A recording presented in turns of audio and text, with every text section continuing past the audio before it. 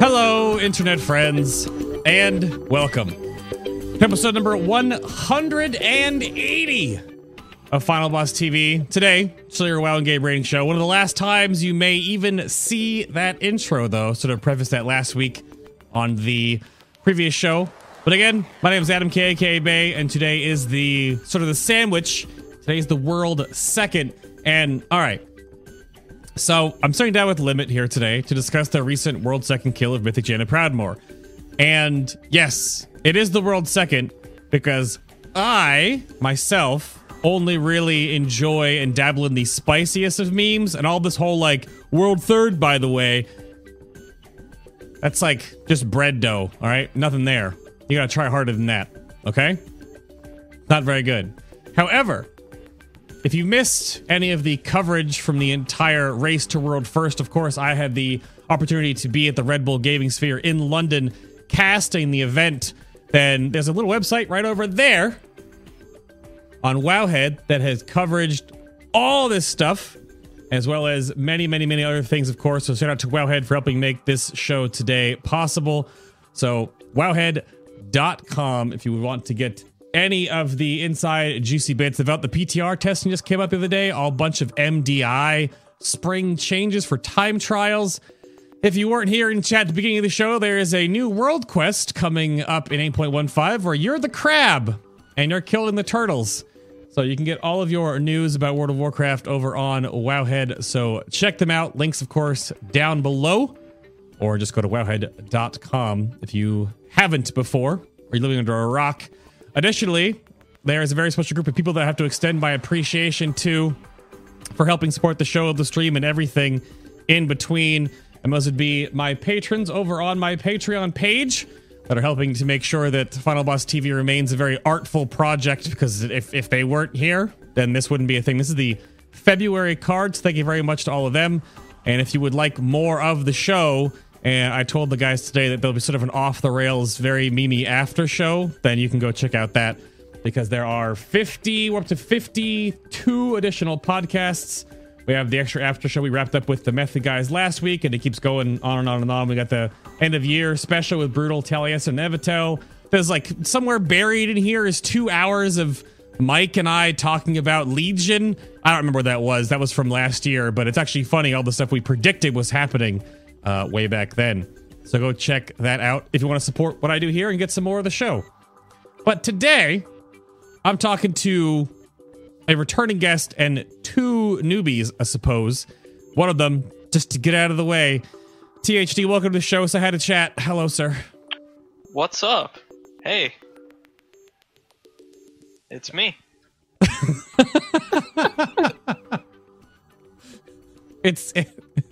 I feel like I wanted more, but I think the "it's me" and the wave is pretty good. So what are you offering to bring to the show today? What is your goal? I have very big brain strategies. Yeah, and I play Warlock. I think we went over this before. So you're actually immune to NA brain because you're not from here. Is that correct? Yeah. Okay. My parents are Cuban. Damn. So you do have the big brain strats. Returning to the show, Tags, welcome back, sir. Hello. Hello. You're very close to your camera, so chat can just soak it in. Can't get any farther. No, just do the thing I asked you earlier. Just scoot back like a scotch. Here we go. Yeah. No, I don't know. Just you're following up THD. You have to have something. Oh. I like THD. Only play one class. Class is very bad right now. Oh. It's maybe not worth mentioning. It's in your Twitter bio. You're not rolling any healer ults, no? I tried to, but they didn't let me. You tried to? Yeah, the guild keeps me down. It's unfortunate. Yeah. That's too bad. However, also in a somewhat similar boat, Atlas, there's the fresh meat of the show. Welcome, sir. Hello. Hello. I also play a horrible class. And I'm also a full-time student, so I don't have time to keep up multiple characters. Because first and foremost, I'm a scholar, which, by the way, THD doesn't have the biggest brain here. I definitely do. Ooh. And, yeah. I'm here to chat it up. What's good?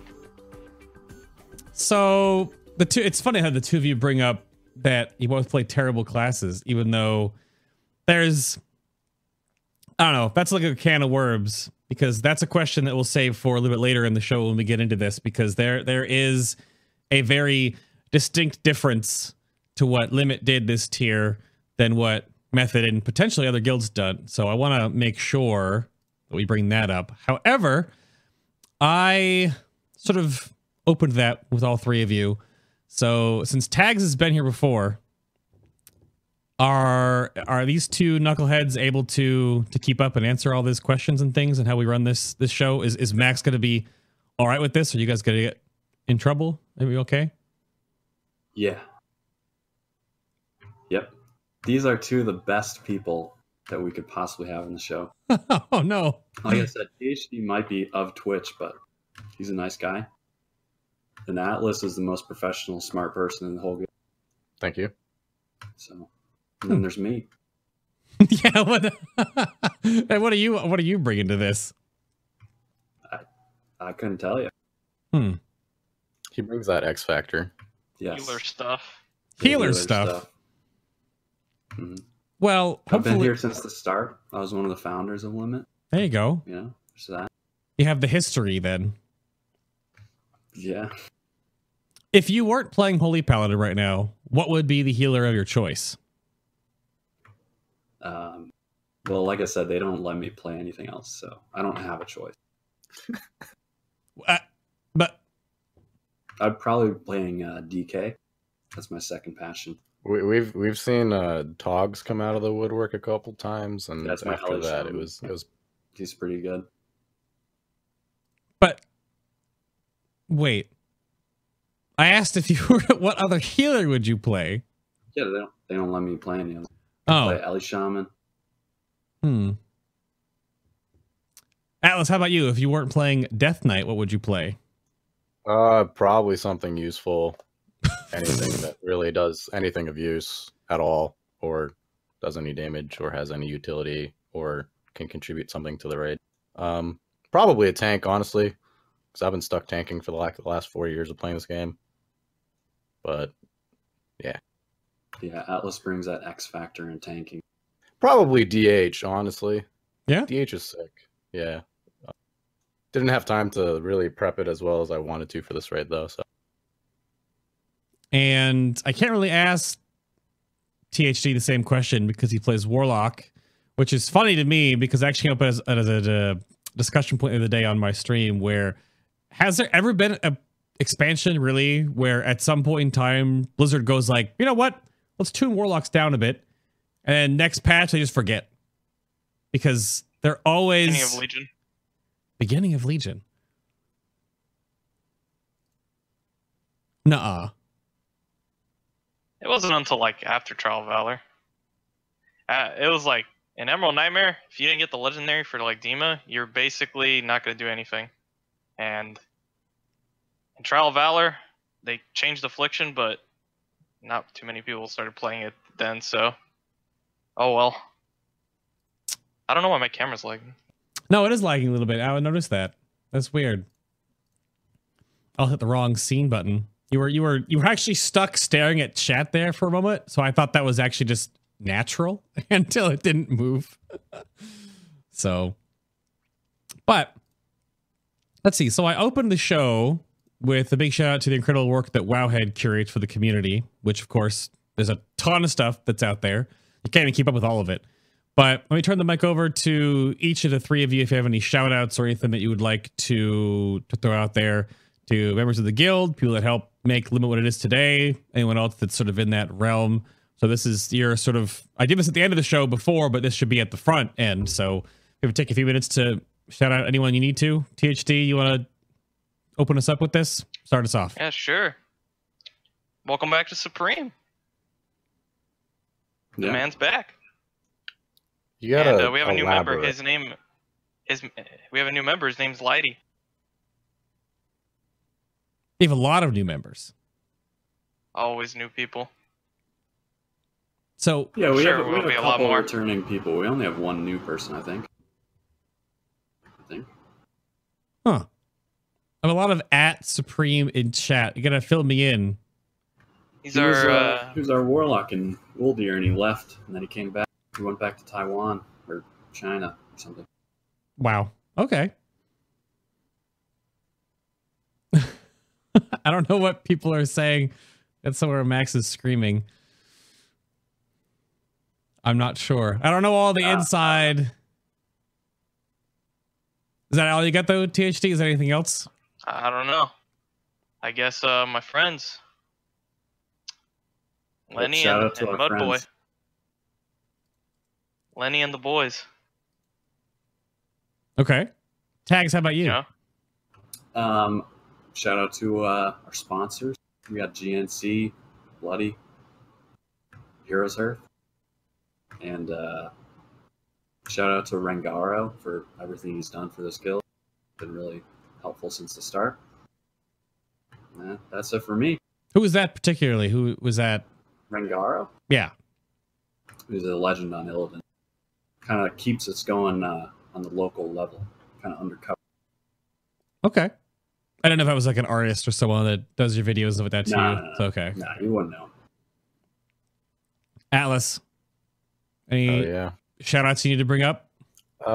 Just shout out to everybody in Limit for making it a good old time. Shout out to my roommate for griefing me during progress. Shout out to my school for griefing me during progression.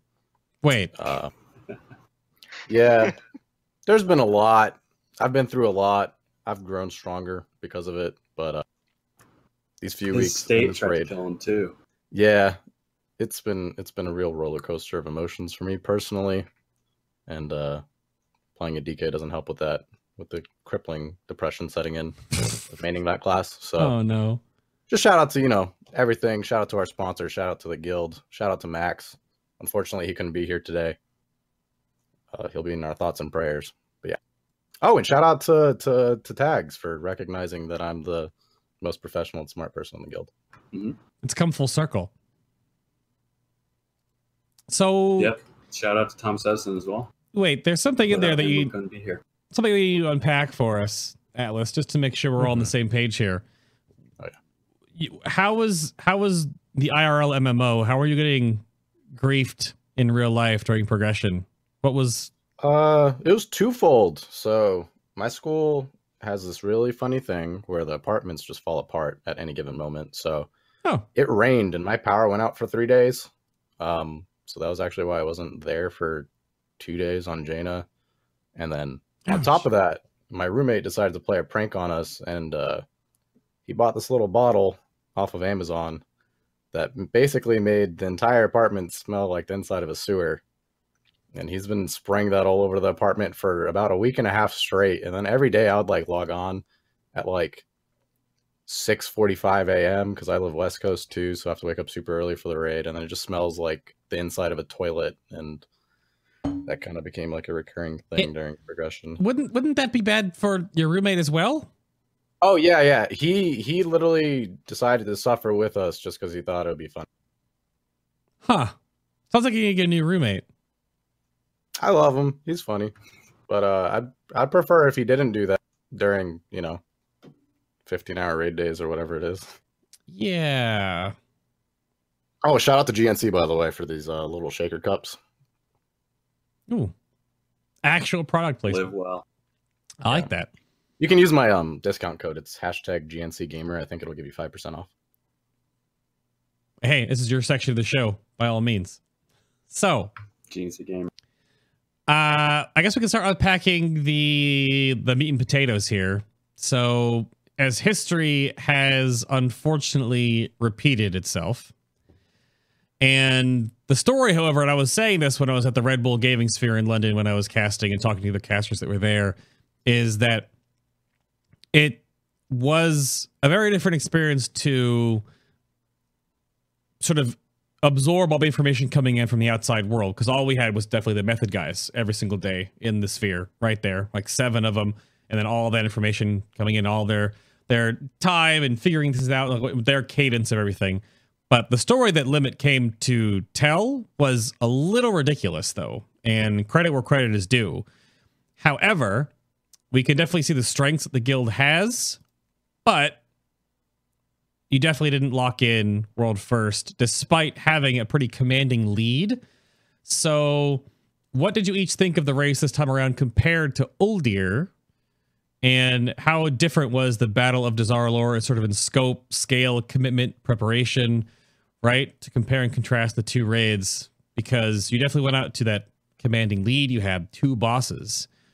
So things like how much AP was farmed, how many islands, how many pet battles. I don't know who wants to start fielding this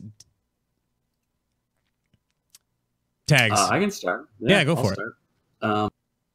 So I guess to run through the whole tier, Mhm. our lead at the beginning really amounted to, like, besides the US start, so I guess including that, it was probably about a day lead in terms of like the blockade and Makatork stuff. I don't think it was that crazy of a lead, especially because this tier kind of seems like a 1 boss raid. I think that'd be safe to say. Maybe 2. First. Yeah. Well, the thing is, blockade's harder now, but people before they changed it could have killed that boss in 5 pulls.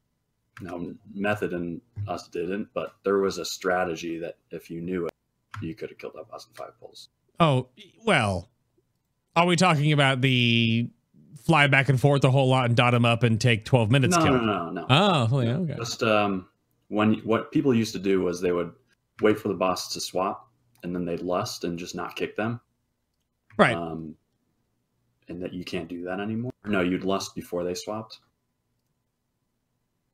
Anyways, it was really easy. The boss was cool. And that's kind of the theme of the whole raid, was a lot of the bosses were well designed, but just undertuned.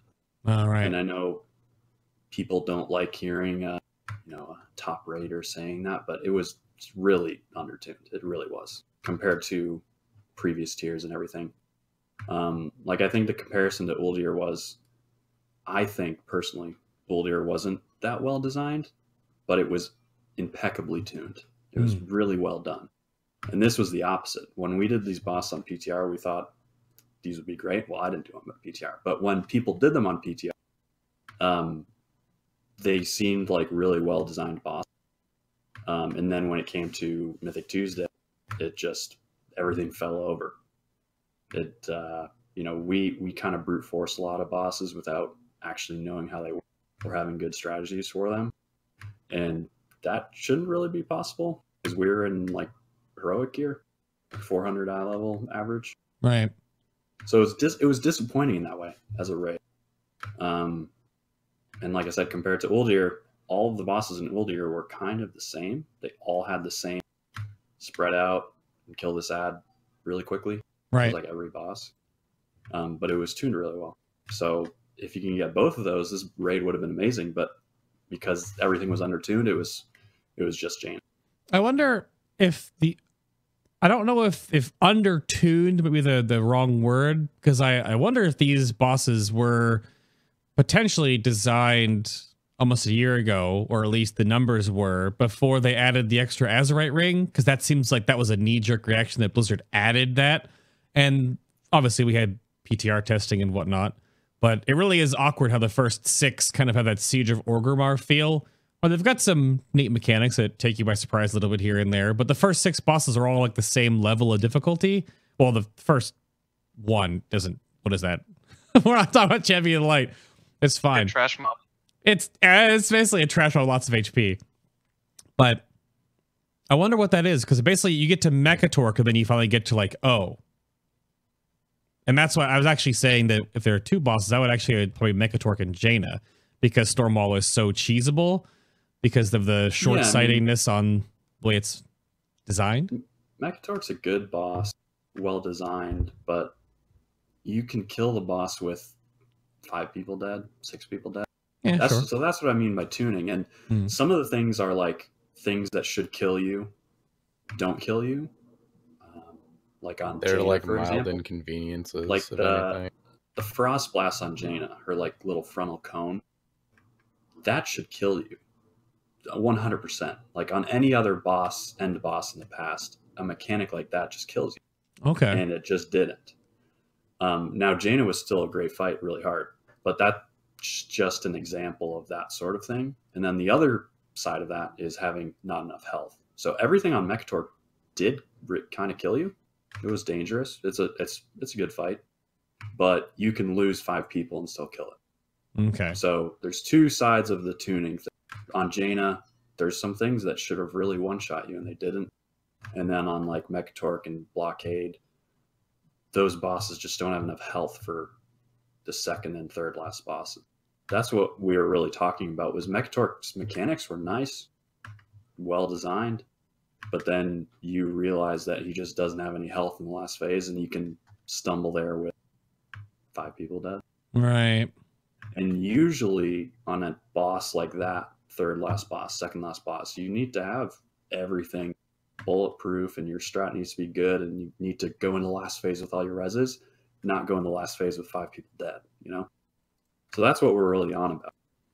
Because not even just us in Method, like some of the better, more casual guilds, casual is relative, but guilds like Vodka and Instant Dollars, they were getting to Jaina in like 60 total pulls, like across the whole instance. 60 pulls. Like that's not even just Method and Limit complaining about tuning. It was undertuned. The raid was just period. It's weird too, because I wonder if whenever you know that another raid is coming out, right? So we have the adverse effect. We had Emerald Nightmare, which got trounced. And then we had Odin and Guarm and Helia in the Trial of Valor, which was a huge step up in the overall tuning in comparison to Emerald Nightmare. That's like a same tier-ish situation. And we have that right now with the Battle of Desire Lore because we have Crucible Storms coming up, but they're on the same eye level, and I'll get more into that later. But I wonder if Blizzard intended this raid to not last as long because we are going to get the extra 2 bosses that are sort of part of this tier, not before too much longer. So we just had another round of PTR testing. We'll have to see. But I mean, I want some nonsense, some stats here. We were comparing this when we were casting that Limit overall had less Heart of Azeroth farm. So how hard did you guys go on the AP farm though, THD? Because I was told you have a very thick neck. Yep, got a nice girthy one, but yeah, I think a lot of people farm. We asked people to farm as much as they possibly could without getting burned out, right? Obviously, I farmed a lot. I did islands every single day, all that stuff. But for the most part, like I think most of the people's goals in the guild was like 41 or 42. Some people just kind of got like 39 and 40 and just kind of like, all right, that's fine. Right. Some people decided to go for 43, and that's like the very small minority. On Method, I think it was pretty normal to get 42 and 43, right? That's like the difference there. They just went, a little bit more into the whole island farming. Okay. Then obviously you have the Russian Demon Hunter. Yeah, I don't have a chatter relay to put on this kind of a show, but at the current recording of this, Mippo and Exorcist is at 49. Probably done in another day or two. Unbelievable. I mean, once you get to 50, you're done for right now until the Ajara patch comes out. So you can just shelve AP for the next few months. Take a break. But so you guys didn't go with that because when we were looking at the stats to compare and contrast like where the thought come into this, because we thought that if the raid took an extra reset, which it didn't overall, because Method was ahead at like an average of 42, if they got a reset clear with all their Azerite, they would fly past having a little bit more useful traits unlocking across the board. Whereas you guys only had about 40 across the guild. So you would have slightly less, getting less power from that reset overall. Granted, a huge reset of 8 bosses is still crazy. But I guess, Atlas, was there anything else that you guys did? There's a whole bunch of crafting nonsense that you guys did? Did you max out like all the different crafting professions and get the 415 so you could trade loot? And how many other runs were before? I remember a tweet that did you guys do like 9 mythic old year clears for like funneling people Residium? What Did that happen? There's like a bunch of stuff. I think most of the preparation for this tier came before the tier actually was released, because we were doing like cloth splits, 2 leather splits, well, 2 cloth splits, 2 leather splits, a plate split, a mail split, and then just funneling Azerite into specific people for them to make residuum out of. Right. Which, by the way, that system is just demented beyond belief, and it needs to be gone. But there was some like crafting stuff. We had like some minor optimizations. People picked up alchemy, built like the 400 trinket from that, so they can trade trinkets from the raid.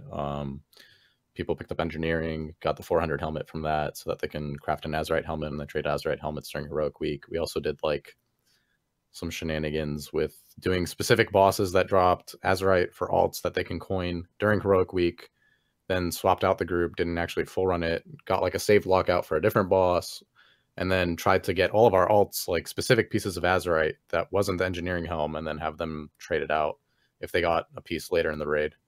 And then I think most of the people picked up jewel crafting for the 415 ring eventually that they can craft because it comes with a socket. Yep. So there's like a bunch of like crafting stuff. There was like a bunch of prep stuff in Uldir specifically. Like before, we thought about doing some Uldir splits during like Heroic Week as well, if people were close to getting Azerite pieces off of the vendor. But I think we didn't end up actually doing that. We just like didn't have time for it or didn't think it was worth it. But as far as AP goes too, there's like a spectrum in the guild really on what people did for preparing their neck, and it's just like do whatever the most you can with your time, and for different people that's a different amount. Like THD went to 43. Me, I was sitting at like 39 until like the night before Mythic came out basically, and then I got 40 like the day of by opening my chest, because like there's some people in the guild who have more obligations to other things in real life, and there's some people who can, you know, grind it out and do islands all day. Plus also I would just never be caught dead spamming islands outside of a weekly cap, so I just straight up never did an extra island out of principle. But yeah, there's definitely a spectrum when it comes to preparation for the tier, but I'm pretty sure everybody gave pretty much their all into going into this. It's funny you bring up the Residium thing, because I think that Residium is a fine system if the hotfix that Blizzard put in just made it so that you don't get any currency if you traded the gear, because they're ridiculous. We talked about that on at the Red Bull Gaming Sphere live, talking about it sort of on the caster desk. And I don't know why that was their decision, because if there's ever a time that any of the top guilds or anyone that's pushing that type of progression is going to get any type of advantage, you're going to figure out how to do that.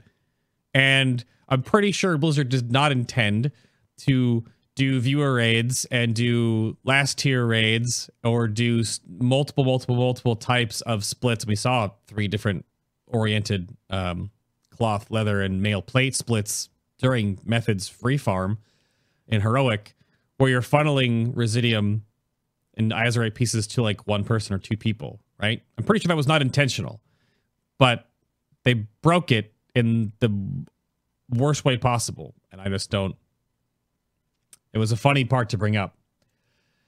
It just feels like a band-aid fix to something that's fundamentally flawed, which is the Azerite system to begin with. And they didn't really know how to deal with, you know, people complaining that Azerite wasn't working in a way that was either fun or made them feel like they're getting something out of it, so they had to put in a vendor. And then now it's like kind of like a half-assed way to like have people target specific pieces, but they didn't really think of the consequences on what happens when you put a currency like that and don't reset it every single raid, or just increase values like that. It's just going to make people farm it for endlessly large amounts of time and then stockpile it for later, even if it's like a marginal increase towards the overall goal.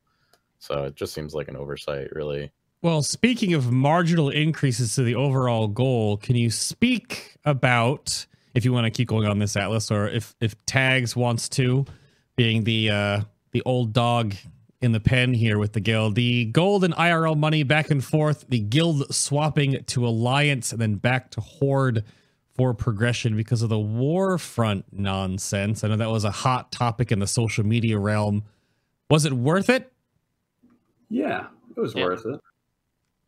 The only issue is Max had to sell his car for us to do that. So he's in a rough spot right now. I don't. If you want to go and sub to him, that would really help.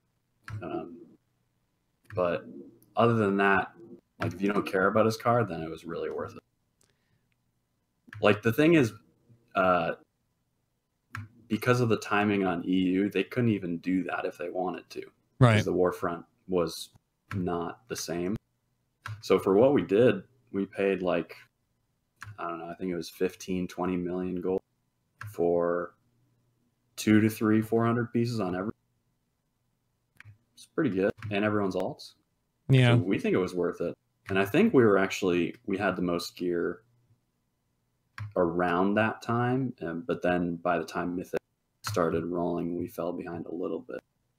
I do believe you. Yeah. We had an advantage from that, but we didn't do as much splits and didn't do as much crafting. So yeah, we got a little burst of it. So it was worth it. Especially when you compare that 15 to 20 million gold to just buying BOEs. Like people were spending 1, 2, 3 million gold on individual pieces. We spent 20 on, albeit 400 pieces, but 50 of them or 100 of them. Yeah. Right. We transferred 50 characters. So it was like 100 pieces. So it was good. Just one car. I guess the side point about this that came up in the community, sort of like YouTube and the Reddit scene, brought this notion of air quotes buying a world first. And I think in the past we have seen sort of extreme measures that the top guilds that are pushing for this have done to do this, all the different little bits and pieces they can get ahead with. Is this sort of, I don't think it's been as extreme as, I don't remember hearing about this in like Mists of Pandaria, right? When I started doing this show all those years ago. So this one is interesting. The amount of, it's AP coupled with either Warfront shenanigans or not. And remember, it was Alliance that got the Warfront for this raid, but the Horde had it from the beginning of Uldir. The same nonsense came up in the community about that too, but this is a different one where you're actually moving the guild to do that. And it's funny you tie that to BOEs too, because I do believe it said that Method is in roughly, or was in roughly, the 55 plus million gold range in debt from what they use on BOEs and crafties and buying out servers worth of materials to make all their gear. So how much do you think Limit spent? I don't think it's changed at all. Like if guilds in the past had the opportunity to pay 20 million gold for such and such, they like at the start of MoP, I remember Blood Legion did 5 or 6 splits in the first tier. Sure. So that involves leveling up all those characters, doing dungeons on them, and obviously it was different back then, but you know, they put in a ton of time those first 2 weeks doing that. And you know, time spent versus gold spent, I don't really see a difference because we made that gold in the previous tier kind of over a long period of time. It was easy. Compare that to playing all day, every day for 2 weeks just to get characters enough for splits. That, not just targeting Blood Legion specifically in that tier, I only say that because I know what they did, but that's been a thing forever. Like, right. The guilds will always do the maximum possible that's available to them to get gear, right? So, like I said, if Blood Legion at the beginning of MoP could have paid that gold sum, they would have. It just wasn't, there was no benefit there. Yeah. Because, like, Method, for example, back in, I don't know when they switched, but maybe Dragon Soul or Firelands or something, but they swapped the whole guild to Horde from Alliance just for Orc racial, Troll racial. That was it. And I think it was the pet damage thing back in the day for some reason. Yeah. Yeah, stuff like that. That's such tiny. I mean, that's just as small as what we did, essentially, in the grand scheme of things. You know, we were getting heroic gear. That's really small. But top guilds do that every single tier ever since it started to really ramp up the competitiveness, which probably happened around, I think people usually say like ICC is when the competitiveness started to pick up, but I don't know. Just to get a little spritzing of Max in the show, he's in chat, but he commented on just it's like people reaching that haven't watched the World First race since it's being streamed. And then that's like talking about, oh, this is so extreme and buying world first or whatever. And then guilds have always done whatever they need to do to get an edge, which is what I commented on as well. The point about you bringing up when Method guild swap before, race change before, that was before in-game gold monetarily was a thing. So that was all IRL money back in the day. Now you can do it all with gold. But yeah, and then just tens of thousands of people are getting into it now, so everyone is just new to it. It's like the min-maxing level of sort of finagling the systems in World of Warcraft, which some would argue there's probably way too many things that can be taken advantage of in this regard, but then only so many people do. But then because so much more evidence of it is happening because of the streaming and because of the coverage of the race to world first now, more people know about this, so it's the trickle-down effect. So it's not just like 4 guilds or whatever, right? It's many, many more. I would even venture to guess that it probably branches all the way down to like maybe even the top 50 to 100 world do a lot of this, even do cloth splits, leather splits, that kind of stuff, because the systems involved here. So, but I want to peek behind the curtain a little bit here. THD, perhaps you can help us with that. So since Limit doesn't stream, as we brought up before and on the past shows, and how do you approach bosses? I think this kind of a little bit with this in the intro of the show. How do you approach as a guild bosses in a fresh raid compared to the later bosses? I know there was a bit in the pre-show about how you guys don't have like a raid leader per se. So how do you ingest information that's coming into you from streams or logs or other guilds that are around doing things? How do you guys formulate all that stuff, and how do you guys approach a raid tier? Usually, before the raid tier, we'll look at the PTR testings we did and try to think about things. For the most part, we don't really read the dungeon journal. Like, for the first, 6 bosses, we just kind of go in there, and eventually the boss just kind of fell over. That was basically every single strategy for, the first 6. The only boss we came up with, somewhat of a strategy was Mechatork, where, we had the box in the center of the room. And the reason that was like that was because the first boss wasn't even a boss. The second boss, he is actually a pretty good second boss. I like Grong. The third boss, Jadefire, was it had a lot of cool things, but nothing really hurt at all. And then Opulence, it was you're just hitting a dummy for the first part of the fight, and eventually the second part of the fight just had no HP, and it was oh, okay. And then Conclave was, the HP value on Conclave was 18 million health per boss, and it was literally nothing. You just killed the bosses in 1 minute each. And there was actually enrage timers for every single boss, but we never got to see any of them. Right. There was no enrage. I learned that Conclave has an enrage in a normal pug. It's got a 10-minute enrage. We killed the boss in, I think, 5 or 6 minute kill on progression. That's 4 minutes ahead. It's really weird. And then Rastakhan, I mean, we were having some issues with Rastakhan, but the first time we got to 70%, and then second time we got to the Death Realm, and it was okay. And that was the only hard part of the fight. After you got past the Death Realm, we had 10 people alive, and we got the boss. We lived in the last phase for 3 or 4 minutes with 10 people alive. And then the next pull, I think we got everyone down there again, and the boss just died in phase 4 nothing.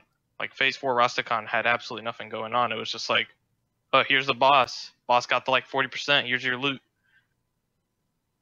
And then Mechatork was the only real boss after that, and it was not even too much. It was in PTR, the radiation zones on Mechatork were a little bit bigger, so they were actually bigger, the radiation zones, so you couldn't stack them up as much. And then you just immune to 3 of them on top of each other, and suddenly doesn't really pose much of a threat. Wasn't kind of the same thing with Stormwall. Just to caveat that one, wasn't the combinations with the spark bots on Mythic Mechatork 2, wasn't it 5 colors instead of 3? But they just took out the 2 for Mythic as well, so that spark bot control was easier. Yeah. So it made it a little bit easier in that sense, but yeah, the version of Mechatork on PTR would have been much harder. That wasn't the only change, because the pools used to cover most of what it could see in LOS. Ooh. So okay. you It was like a would have had 10-yard to- puddle. I don't even know, but it would have been much harder for sure. Right.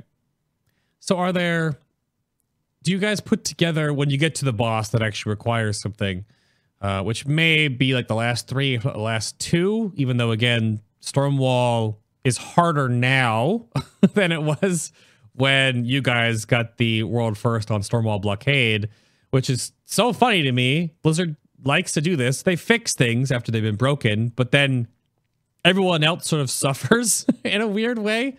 And I mean, we get more gear at the time we get there. Like I'm on Stormwall tomorrow, and like our first couple of pulls, we just did the cheese on the boat. So then all of a sudden we're in phase 2 and it's 60%. We're like, all right, let's do like 5 more. We should have this. It's such a weird fight. But when you get to the real bosses, when do you get more analytical? Do you break out spreadsheets, right? Is there log diving with yourself? Do you get any logs that you've looked at from other? I mean, because you were ahead, you got to the Mechatork into Stormwall, right? So you didn't have any information.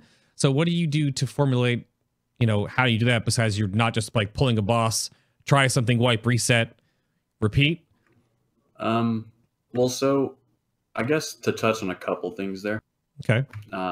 Also with your original question, like what we do to prepare that sort of, I wouldn't say that we do this like every time, because we always are doing different things, and we are pretty much constantly doing something different every tier as Sure. we learn, as we try and get better. This tier, we actually spent like hours and hours and hours just watching the bosses PTR testing as a guild. Not sure if we'll do that again, but basically we had everyone in a channel and watched the testing together and to formulate some sort of strat. And then like THC was talking through, this didn't really matter, if those bosses were harder, I think it would have paid off and it would have been worth, the time that we spent in pre-tier, because we had pretty nice and fleshed out strategies going into every boss. Okay. And that also kind of lines up with like why for example, our strategy on Blockade was so different than everyone else's and didn't really exploit the weaknesses of the fight. We kind of did the fight seemingly how Blizzard intended to. So like when the boss was fixed the next week, it didn't even affect us at all. Like for example, one of the fixes was you couldn't dodge the voltaic flashes on the sides anymore. Right. But we just never were doing that. Maybe because we're stupid. I don't know. Like we weren't like abusing some of the weaknesses of Blockade. We just went in with the strat that we had kind of figured out before the tier, and we just pull with that. And that's probably the biggest difference in terms of like what we're talking about here. How do you approach a boss? How do you do that sort of thing? We just pull like a lot and really, really fast. Like we don't ready check. We pull usually like 30 seconds in between every pull. No ready checks, no nothing. Now we're always discussing things, but we usually do it during the pulls. So we don't take like long breaks to discuss strategy usually. We just keep pulling and discuss it as we go. So that's definitely the biggest difference is like method on stream. Obviously everyone saw they take these very long breaks. We pretty much never do that. So we usually also end up with pretty high pull counts. Sure. But time wise, we like that way better. So who's to say whose is better? Obviously they won, but I don't think it's because they take long breaks. They won because they played better, So I don't know which strategy is better. It's probably just that works for them. This works for us, Okay. But that's the biggest one for sure is the pull. We pull fast. Is your I was told this back a few episodes ago with you guys, I'm sure, that your comms, your voice comms, which we're not really going to hear many of them when we get to the second half of the show when we do the live commentary, because the video you guys have of your Mythic Jaina, it does have your comms on, which obviously is a little more subdued in that sense, but do you still have 3 or 4, 7 different conversations all happening at the same time and it just works for you guys? Is that still the hectic madness? Oh yeah, there's a amalgamation of conversations going on at all times. Usually it's somebody either just spouting out memes or saying something stupid or THD? flaming each other in the middle of the. Yeah, honestly, usually it's me. Oh, what? I remember because it was like THC 's this not on that bad. Gahoon too. Like Gahoon was the funniest one because there was that one night we were just pushing until like 5 a.m. or something like that, trying to kill it before the reset. And I wasn't even in on the raid, but I was just like up with like my head like asleep on the desk. And like in the middle of their pull in like phase one, I would just say something stupid, like just literally spouting out just random stuff to make people laugh and wake up. Yeah. But that's like a norm pretty much. There's just always conversation going on, and it's like people just enjoying raiding with each other. And it's great because nobody really gets distracted during it either. Like people are capable of playing, well, some, but you know, big brain players such as myself, we're able to play at a good level while also having fun. Well, sort of a follow-up question to that, I suppose, is that not sure who wants to answer this one because I don't really know. This sort of came to me from the nether in my Discord. Did Limit have a Method Josh trash talking Limit montage video ready to put together? If you guys did secure world first, was that something that was in the works behind the scenes? I don't think any of us would have made a video, but I The have a lot of clips. The thing is with Josh, for us, I'm sure someone would have made that video, not from, but everyone here that pays attention to Josh kind of knows it's just a bit, you know? Sure. And everyone else, you know, a lot of people don't pay attention to anything. So they probably never seen Josh's stream. So I think, like, yeah, anyone that knows Josh pretty much knows that he's, you know, he's a jokester. Alrighty. He's a funny guy. So here is a serious question to follow that one up on, though. Tags, this is coming to you. I talked to Deep Shades about this last week in episode 179, but I want to get your take on it because your raid composition is so very different to how the roster and Limit looks compared to Method in this regard. So were there any classes or specs that were MVPs during your endeavor to tackle Word First for Mythic Jaina? Or did you know about them to swap them in? Was that reason why you recruited the way you did ahead of time? Or did anything suddenly jump out of nowhere and surprise you? Yes, I mean, in terms of the classes that were valuable, I think it's probably the exact same as Method, except for, but like, you know, Shadow Priests were great, Warlocks were great. Both guilds clearly knew that. It wasn't too crazy to figure out. The one that was different for us that we put a lot of weight into and thought it was going to be great was Prot Pally as the tank. Yeah. We were really trying to run double Prot Pally. We ended up swapping off of that, but I think we were right in that Prot Pally was extremely strong this tier, especially for Jaina. They do a ton of healing. Like a ton of healing, and their immunity for Jaina, like the avalanche stuff, that was super awesome. I think Darky ended up using Bubble Taunt in the last phase for like a full 8-second immunity on both the ad and the boss. So it was, I think that was great. Obviously, Method didn't use Prot Pally, so that's really the biggest difference. But in terms of like which classes were great, I think both guilds figured that out pretty quickly. You know, Warlock, Shadow Priests, Ret was really good. There were classes that we thought would be much better going into the tier. We actually were kind of preparing 4 mages. Oh, wow. Obviously, we ended up only using 1. So that was probably the biggest like misfire, was we really thought mages was going to be a play. But, you know, our ending comp for Jaina was probably really similar to Jaina or to Method in terms of like DPS, because like I said, it's obvious once you're actually doing the boss, it's pretty obvious what classes are good. And if, especially with a week's reset of gear, you can gear people up. Obviously Method didn't do the reset, but like they didn't do their splits until later in the week when they had already pulled Jaina over 100, maybe over 200 times. So when you do that second split, you can really target the exact classes that you already know are good on the boss because you've been pulling the boss. The other biggest one was our healers. The healer comp was much different. Method used 2 disc priests and we didn't use any priests. Oh, okay. That was more of, that wasn't a necessary choice. Like, we didn't go into the boss thinking that was the play necessarily. But basically what happened was we had 2 disc priests available. That was Jeeth and Siori.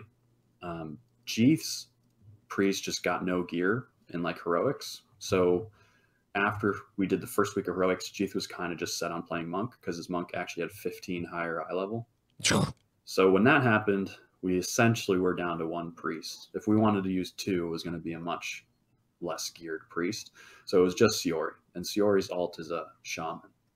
So when we get to Jaina, I think Method might agree on this. Maybe not. It might have not been possible with like their first week kill, but to us, having 2 shaman was much more important than having a priest. You know, obviously disc priest would have been super awesome to have, but having that second shaman, I think, is even better. So I feel like in the same situation, Method actually would have agreed with the healer swap we did, which was to go from 1 disc priest to no priests at all, but the trading is double shaman. Right. Double shaman is extremely important on that fight. Oh, casting and watching the way they changed things up, at least from what I was watching with Method's POV, when they delayed the Spirit Link totems to buffer the biting cold stacks, like sub 10 to 9% on Jaina. On the desk, we were like, this is they've got it, right? They moved their healing cooldowns and they were all alive. That was it. So yeah, no, Resto Shaman definitely was clutch. I think that was what was brought up on the show last week as well, for sure. It's interesting though with the no disc priest, because their HPS was stupid in that fight, but you still got it though. The only healer that really shouldn't be in that last phase is a holy path. All 4 other healers are pretty equal in terms of healing, except Shaman has Ankh Totem and SLT. Right. So, you know, the trade-off with Shaman versus Priest is damage versus that insane, incredible cooldown SLT. We didn't need the damage, so we dropped all of our priests. Fair enough. So then, Atlas, to expand upon that, the crew over at Wowhead was curious about sort of the different approach that Limit had in this tier overall. I don't think you guys did this in Uldir, but the recruiting that the guild put together and the roster was quite different comparatively. So when I asked Scripe this last week, how they handled their roster, they were very keyed in on what they wanted for the last 2 encounters. And historically, Method has a lot of they have a really core group of people, just over 20. They have a lot of alts, right? So why did this style change with Limit and having so many people on the roster that were basically focused on like 1 to 2 characters, or maybe even like 1 or 2 specs, depending on their character they're playing? Was that for more of like a plug and play style, and because of the class stacking and stuff like that? Like, what is that going to continue going forward? What led you guys to do that? Yeah, it's pretty deliberate. Oh, this is for that, Atlas tags. Yeah, shut up, tags. Shit. God damn it. You talked enough. You gotta get your questions, yeah. No, for the fucking real big brain answer.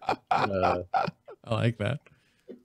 It's honestly just a matter of like time available to prepare multiple characters. Like we don't set an expectation of anybody in this guild really to like have to have 3-4 characters. You have to have a 42 neck. You have to have this, and this.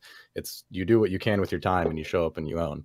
And recruiting has always been that way too. Like obviously you want to recruit people who play specific classes that you're lacking, but everybody in this guild is fully capable of playing pretty much anything. So if you want them to play that class, you just move them to play that class. Like Nori this tier played a Windwalker, and previously he's played Warlock, Shadow Priest. He's played a healer, a Mistweaver Monk. He's played 3 different healer alts. He's played a DK last expansion. Like you move your good players to the class that you need, and you recruit good players, and you always want to recruit the best players and just have them in for the last boss. And you always, use the characters that would be in for the last boss. So for example, like if you know that a specific class is going to be good on Jaina, or you think it's going to be good on Jaina, like we planned on using my DK. You're going to bring in the DK for all the previous bosses before that to try and get them the most gear so that they're useful on Jaina. But obviously, you like taper off certain classes if they're just straight up not good for previous fights because you think that there's going to be a large benefit to having a different class. Like if there's a large multi-dotting class, like or multi-dotting fight, like Stormwall Blockade or like Conclave, where you want like range characters in, you're obviously not going to bring in like a DK because you're not getting anything out of it. And you also have to do like a benefit analysis as well, like on the boss specifically, that you do set the class that you think is going to be in on the last boss. Like if you don't get any pieces of gear off of a boss that there's a class that's better than you that can be in, Right. there's really no point in bringing in that class for that fight just for like, you know, a risk at losing loot basically. Mm-hmm. But you always want to approach it as you tailor your raid comp and you tailor the characters that are in based on what's at the end of the raid, because otherwise you're just wasting loot on characters that you won't end up using. I'll add in what Max put in chat, and this is sort of a back and forth point, and take it for what it is. But Max said there's about a fifth of the amount of good players sort of in this region, right? We all know there are way more players that play in the EU region overall, so their amount of better and more proficient players is going to be higher than over in the NA region. But if there's a great player who wants or has to play one character, you can take that any day, whoever you could recruit over them in short. So, okay.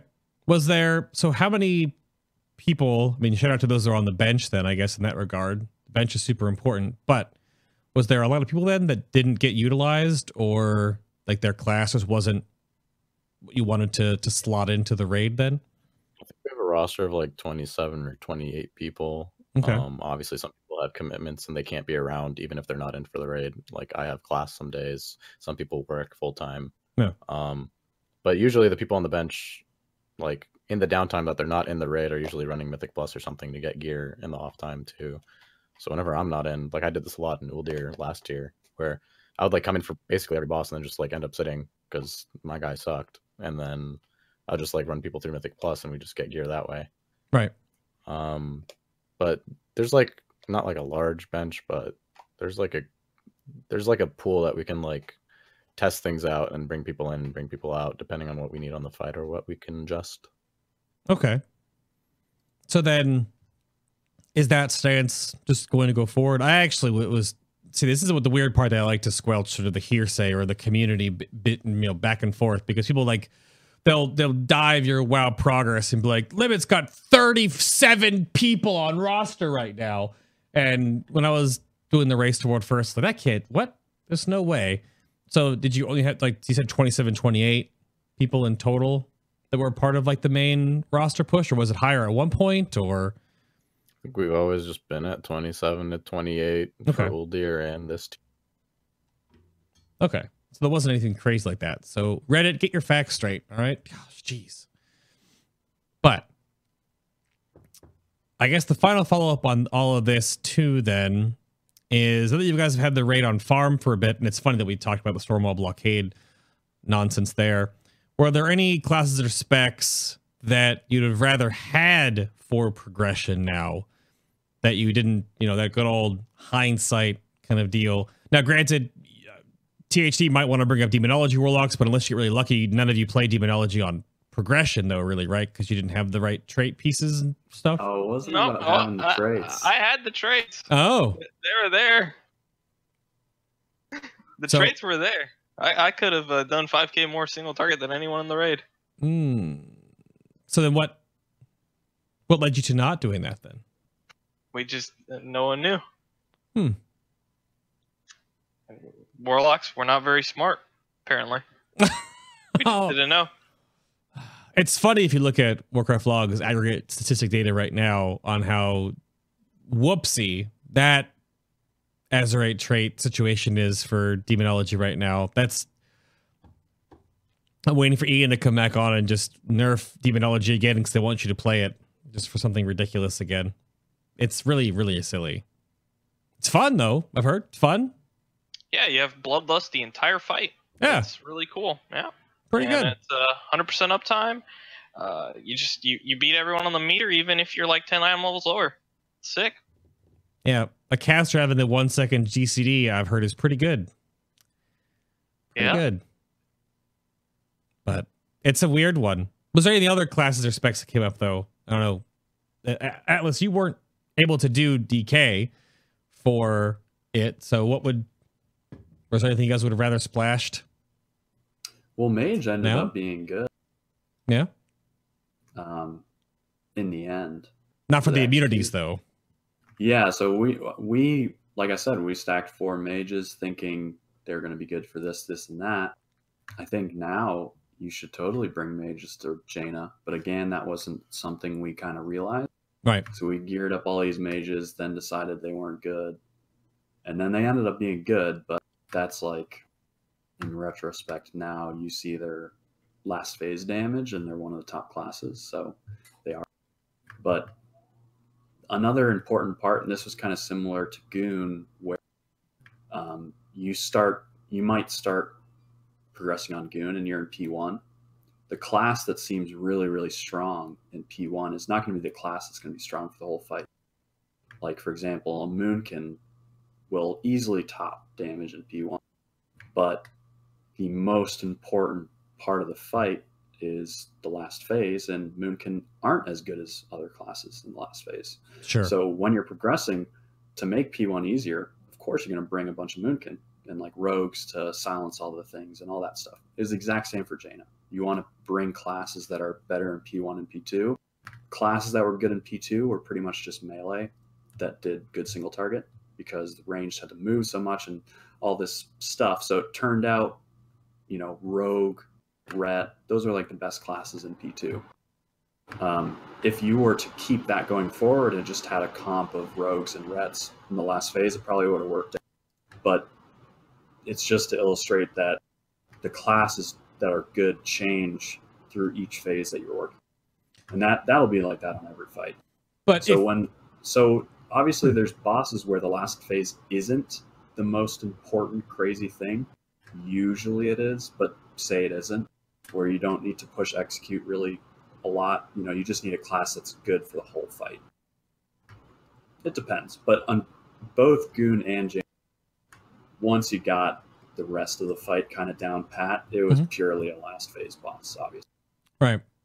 So you would have had to know that Fire Mage was going to be really, really strong while you're working on the fight and just kind of drag them along because their damage in P2 would be really, Yeah. It's the same thing on Goon. Mages were bad, and they weren't even playing fire until they realized that, execute damage, that's the most important thing. We're going to swap to it and just, like I said, get dragged along the rest of the fight. But you can't do that on pull 1. That would be stupid to be on pull 1 like that. Max bringing up Kil'jaeden in chat right here too, which is a weird one because Kil'jaeden was a hot topic boss a lot during the discussion on the caster desk from the Red Bull Gaming Sphere for the Race to World First coverage, because that is still, outside of like vanilla classic bosses, the longest standing end game raid encounter, I think, of any expansion right now. It was two full resets with just hundreds and hundreds and hundreds of pulls compared to stuff in recent times. That was the one weirdest one because of how much just flippant RNG was there mostly. But it's weird. We compared and contrasted Jaina a lot to Kil'jaeden to compare like a really boss that you can control, like Mythic Gul'dan Illidan came into account as well, a boss you can really control, versus Kil'jaeden, which is just. Also, we talked about the intermissions on Jaina being way better to a degree versus the garbage on Kil'jaeden as well. So, well, there's a lot of variation on Jaina that was incredibly frustrating to do progression on as well. Like, I had a very, very colorful tweet about the ice falls because that mechanic to this day just enrages me like beyond belief. We would have like probably a fourth of our pulls in phase 2 while we were working on like getting to the last phase just get completely ruined by like one arrow going across the room that you can't even see because it spawns during like the blizzard going off. You have no idea where it's coming, or like you have one barrel that you have to go towards and then the arrow's literally on top of the barrel cutting you off, so you can't even go that way anyways. So there's like a lot of learning in that regard with ice falls, let alone the last phase where it's like there's this ridiculous healing requirement and damage check where everybody has to plant and basically just tunnel the boss, and then you get 2 ice falls cutting you off on top of the boss, and everybody has to move. You just instantly die, like right there. It's like that was really frustrating, honestly. The rest of the fight was good though. Yep. I think a lot of people really enjoyed the encounter overall. It actually has some proprietary, if you haven't seen one of the graphic effect artists that's actually involved with curating all the stuff for Jaina, all those original first time in World of Warcraft effects. The fight is spectacular to watch and look at. Very cinematic, very fun. So I'm glad it lived up to the hype. It's just still weird that she still fell within a reset. But then again, that goes back to what Tags was saying earlier in the show about just tuning. So, but I think I would like to get to the Mythic Jaina video and the commentary therein. So my guest can take a quick break away while I jibber jab about a few different things here and do a couple of shout outs for my mid section of the show. And then we'll come back and we will watch the commentary there. So again, today's show is brought to you in part and made possible by the amazing folks over at Wowhead, right down there. And of course, right over here. If you ever need to find anything out about World of Warcraft, look anything up, find out about what the heck's going on each week during the resets, where the war fronts are at, then go check out Wowhead as well.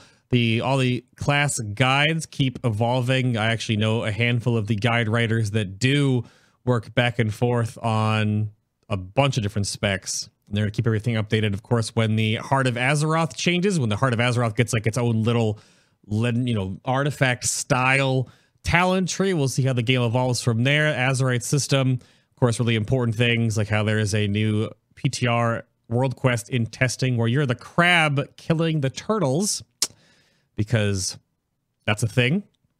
That's a good one. Obviously, the next raid coming out with the Crucible of Storms, PTR coverage going on there, and of course the MDI information all coming out right now too. For those that are really interested in the Mythic Dungeon Invitational, go check out Wowhead. And again, of course, thank you very much to these special nerds and very more. They are helping the show out in a very awesome way to make sure that I can keep doing this. This is the February patrons at the tiers above. And of course, you get a whole bunch of extra shows behind the scenes. There'll be an after show for this show over on the show's Patreon page linked down below. But if you ever need anything else from what I do here and the coverage and any of the links and information, that's over on just finalboss.tv. Super easy to remember. It's quite literally my name and the branding on the show, even though my big dumb face is right there. But the YouTube version of the show as well, that goes up an archive. But if you do want to listen to the shows just MP3 audio only, you can just look up Final Boss TV on iTunes, Google Play Music. I believe Stitcher Radio may have been changed. And if you hit me up on Twitter, I can give you the RSS feed directly if you have a different type of audio device, if you want to go back and listen to all the previous ones, because all the shows do go audio only also. And the Patreon BTS podcasts also go audio only. There is an RSS feed there you can plug in. So you can do all that. Thank you very much for the support. Keep them going. We've been going since Mists of Pandaria on this. And if you haven't heard yet, every single spec, at least the goal, every single specialization in World of Warcraft during Battle for Azeroth will have its own show this time around. So those start next Sunday. And depending on schedules, there might have to be like a one Sunday break, and then we'll start doing all of them. Take like the rest of the year to do them. But we're going to do Rogue, Mage, Warlock, and Hunter, one spec of each, and then sort of rotate through all the rest of them. Then do Rogue, Mage, Hunter, Warlock again, kind of like as the beginning, middle, and end, because they have 3 each. They're the pure DPS classes, and we'll sort of update as we go along. So that's sort of where the ship is sailing. But that's enough for me. I've got the Watch Together link popped up here. Let me see if you guys are back. All right. You ready to do some commentary? I was told THD wants to do this for the most part. Are you ready for this, sir? Sure. Yeah? I was, we got I was born ready. To say something. Oh? 2 of us weren't in for Jaina. Yeah, that's... Mm-hmm. Oh, there. Oh, that's... It's facing the wrong way, but you get it. Yeah, on the screen, it's below you and to your bottom right. Yeah. Yeah, I was there for 66% of Jaina until, I got sabotaged. Mm-hmm.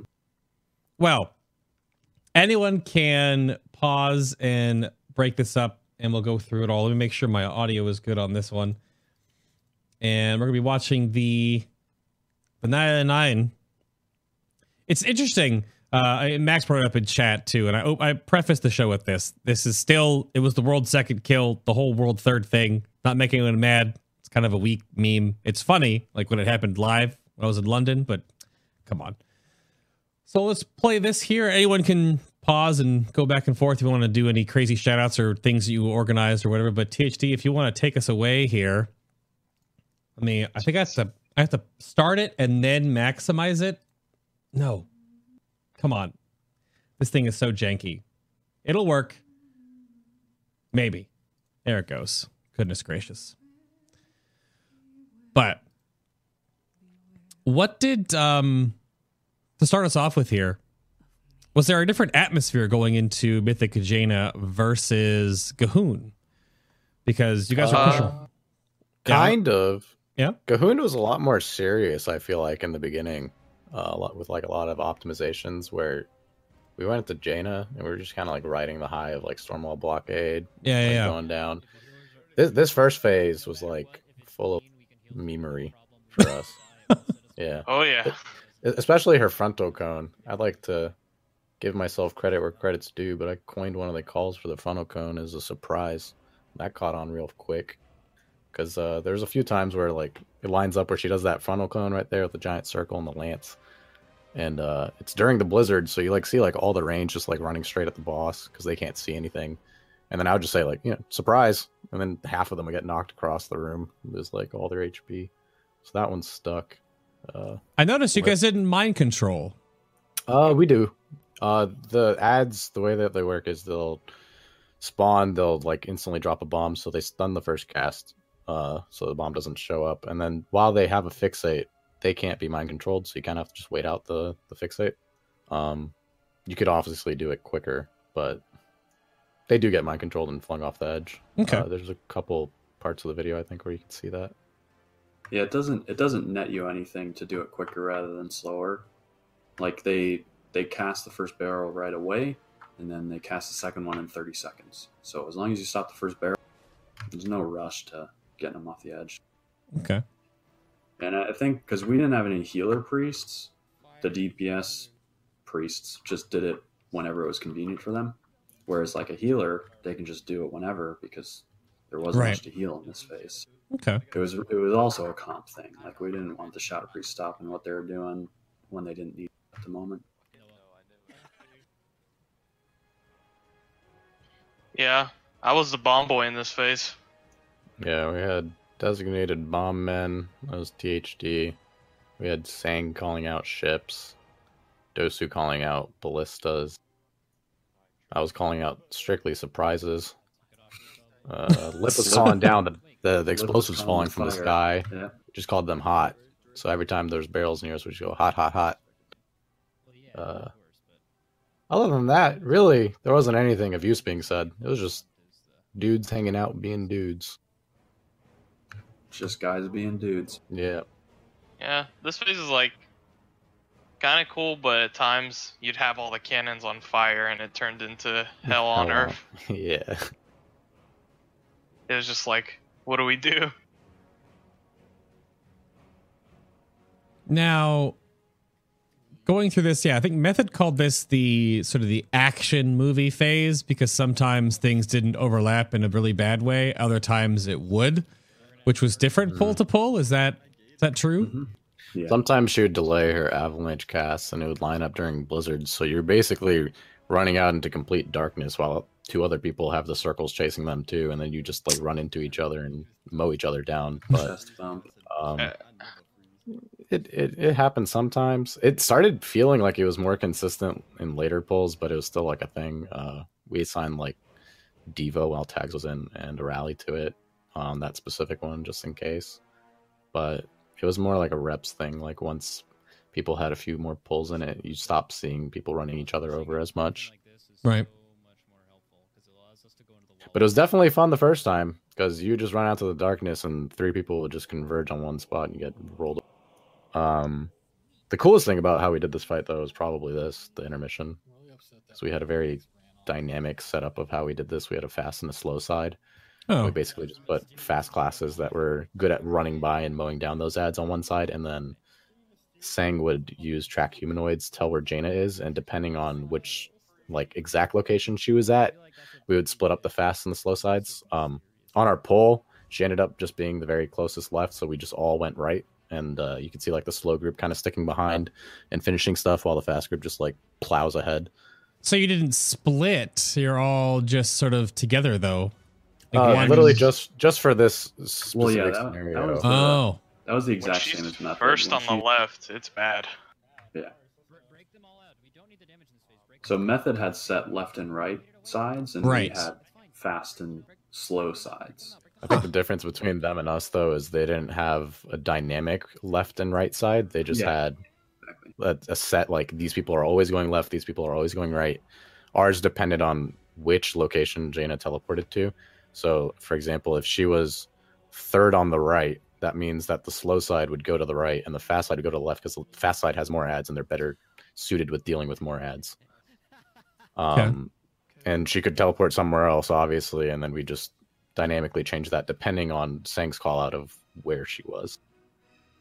The other thing here that we're doing right now is that we did different than Method is they would do a big run between barrels. So usually there's obviously there's 3. We would pretty much always go the same direction around the circle, whereas left to right, all the way around the circle, back to the wall. What Method did was they would do the first barrel and then they'd run across the room completely for the second barrel to do the one that's furthest from the wall, so that they would always end on the barrel next to the wall. Both kind of don't really have much of a difference, and basically in both ways you have to do a larger move across the room. Oftentimes we would do it at the end when we're running up to the wall to DPS it. With the way that Method did it, they would always do it on the second one. huh. The Well, best so- part's coming up. Either yeah. way, you have to do a big move, and we were essentially just delaying our big move until the end of the phase rather than, and it made sense too because we weren't lusting the wall, Alright. whereas Method was. This part right here is the Pay coolest part of attention the to our entire warrior. video. He's Yeah, the POV. Will right here. Oh yeah, it was very cool. So this ice fall's coming. He just goes yoink right through it. That was sick. Yeah. His butthole had to be puckered so tight. Now, is that between the casting animation? It looked like too. We have to go back and look at that. I can't rewind with my region, so. We can But do it after. Yeah. Well, here I can. Oh, it was Yoink. launching already when he was Yoink. standing there, Yoink. yeah. Wait, where is it? Yoink. I think this is it. Yeah, this is it. just before, yeah. The thing was already dropping, but he just kind of squeezed his way through it at the opportune time. Oh, and there it is. Oh, Which which would have been close. Yeah. real bad for the last phase, because then we'd have to waste the. Yeah. Would have been a dead man. And see, this is the part where the ice falls get really annoying. It's that thing just fell off and cut you across the entire room, Yeah. and you are forced to run through the barrel back around basically before it blows up, because Right. otherwise your raid has to walk through all the ice and then grab more stacks again. That one's This not is that the bad. ice That's a mild inconvenience, but other times it was way worse. It could be during this blizzard and you have an arrow drop on your head and you have no idea where it's coming from. Yeah, this icefall you just hope and pray because you have nothing you can do here unless it spawns right on top of you and you Well, can actually see it. the ice fall doesn't go to the wall anymore. I think that was a slight nerf, I believe. Because I said this the other day on Heroic. I don't know if it's the same thing on Mythic, but it doesn't spawn to the wall. But there's a patch where yeah, they- it doesn't well, go. Pushed that at some point. Yeah. We had to deal with that once. We were literally just DPSing the wall and it dropped smack center on the wall and froze the Right, entire right, raid. right. Yeah, it was really unfortunate, but they just have the last patch not spawn. They can Yeah. still point right at the wall. but This they is- Correct. cut it This off. is the main That was a difference good here between ours and Method Strat, though. Yeah. We should probably Let's see, rewind this and pause it for We can just pause it. Sure. Right here, actually, this is like obviously with the wall is where methods we start to deviate, where they lust the wall, do as much damage to Jaina as they can, get her to 27. When they push up the ramp here, they still have lust, so it makes sense that they can just burn the Thanos. We actually wait on the Thanos, so our cooldowns line up a little bit better. Everyone can drop their stacks. Obviously, if you kill him fast enough, you also drop your stacks. But basically, with the stack dropping thing, is you have to kill him at a certain point on your debuff duration. It's changed now, so I'm not sure exactly what it is anymore. It's between 6 to 4 seconds, I believe. Something like that, yeah. So we basically were doing that on the second stack, and they did it on the first stack. So they just burn him as fast as possible, get him within that window, and kill him right away. We wait, and and it really amounts to no difference aside from like the non-trolls, like the Ret and the Demon Hunters. They'll get an extra stack. That's about it, though. And so for us, we did with Lost is also way different as well. So what we did is they lusted the wall and just used that extra damage that they would have on the wall and just hit the boss. So they like milled like 3% off the boss while also hitting the wall. We don't lust the wall. We just beat the hell out of the wall basically. And then we have a desynced lust on Dosu, and his lust is desynced from the rest of the raids. And what he's going to do is similar to what Method did, is he goes solo, kicks the boss when Thanos is out, and then the boss detects that he's going to lust himself basically while the rest of the raid has sated. And then since the boss detects that he has lust, she goes instantly into an ice block out of the phase. We spend that time in the 20 seconds that she's ice blocked, moving across the room and setting up positioning. And then right as she's coming out of that block, everybody else's lust will be back up, or the sated debuff will be gone rather. So then we lust right before she comes out of that block for the entire raid. So you get virtually a 39-second lust on 19 people, and she has a 1-minute ICD on her ability to block your lust. Right. So she can't go back into a block. So we valued that more in having like a full lust basically on the entire raid while we were hitting her. It's interesting that the strat deviated so much too, because you would think that with that, and we can roll this and keep going forward, because what I was wondering about is how much more DPS that would have been to do essentially what is now the strat with Jaina, which is the burn strat, because you don't kill the tide elemental just because why not? It's just, well, we toyed around with that guy has so much health, man. Right.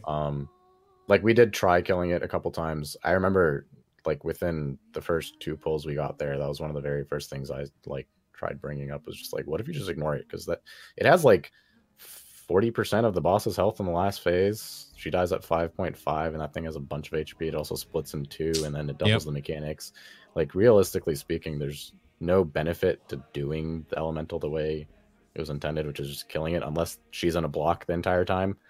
But then you're wasting your lust basically burning the elemental, and then you have to somehow figure out how to clear stacks in the last phase. And realistically, healing up to 20 is not going to work. Standing in an ice fall is risky, and the 8 seconds it takes for a lance to shoot while you're in a block is a really large damage requirement to be able to break those people out quick enough. So the burn really was like the only real way to go about it.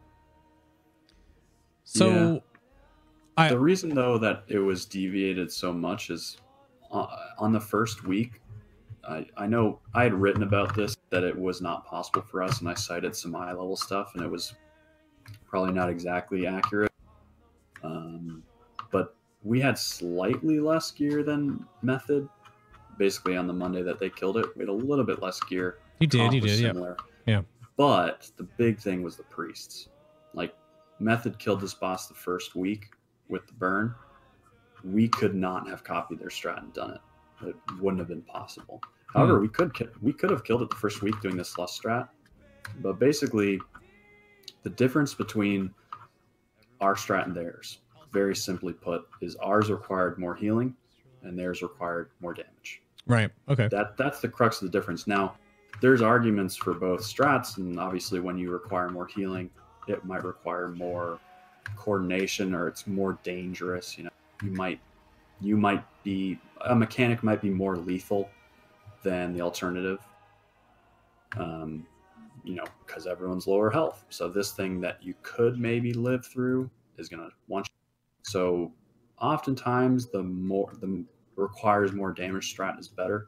Right. But we thought, and maybe we were wrong, it's very hard to know, but we thought at the time it wasn't going to be possible for us to do it that way with that burn. And so we came up with this lust thing. So that's why it's so vastly different. But when you break it down, it's really just that. Ours requires more healing. Theirs requires more damage. The reason that they didn't do it, and they knew about the lust strat, they could have done it, and they would have obliterated the boss with their damage. However, the reason they didn't do it is because it really requires a lot more healing, just flat out. I think the number is that it requires like 80,000 more HPS across your whole raid, just flat out. Like the whole phase requires that much more, because that's all it is 2 extra stacks. But that's what 2 extra stacks is. 2 stacks in the whole raid is 80,000 HPS roughly, or damage taken per second roughly. So I mean that's obviously a lot. To make sure everyone's on the same page with understanding, why does your strat take more healing? Yeah, sure. So basically, when we block the boss, we're still gaining stacks there. Right. So the way that the boss works is they delay all, like when she ice blocks, she delays everything. So when she gets out of that ice block, we are seeing the exact same fight that Method does doing the other strat, except we have 2 stacks from waiting. That's it. So we go in there with 2 extra stacks, which is a lot in the end, because when you're ending the fight, they end at 14, 15 stacks. We end at 17, 18. That's a big difference. Yeah. But in terms of like how long we have in the phase, essentially the enrage timer is the second frost orb. So that timing is the exact same, regardless of strat. You get like a minute 30 in that phase. That's the burn. You have to do it in a minute 30. So we're lusting and they're not. So clearly it's going to be more damage. We still both have a minute 30. We're both going to die when that second frost orb goes off. Right. But all the while, yes, we're getting that lust, but the trade-off is that we're taking way more damage, right? And maybe priests wouldn't have been good in that sort of situation. I don't know, because basically what they were doing was they were DPSing a ton for the first half of the phase, whereas with ours the damage ramps up much sooner.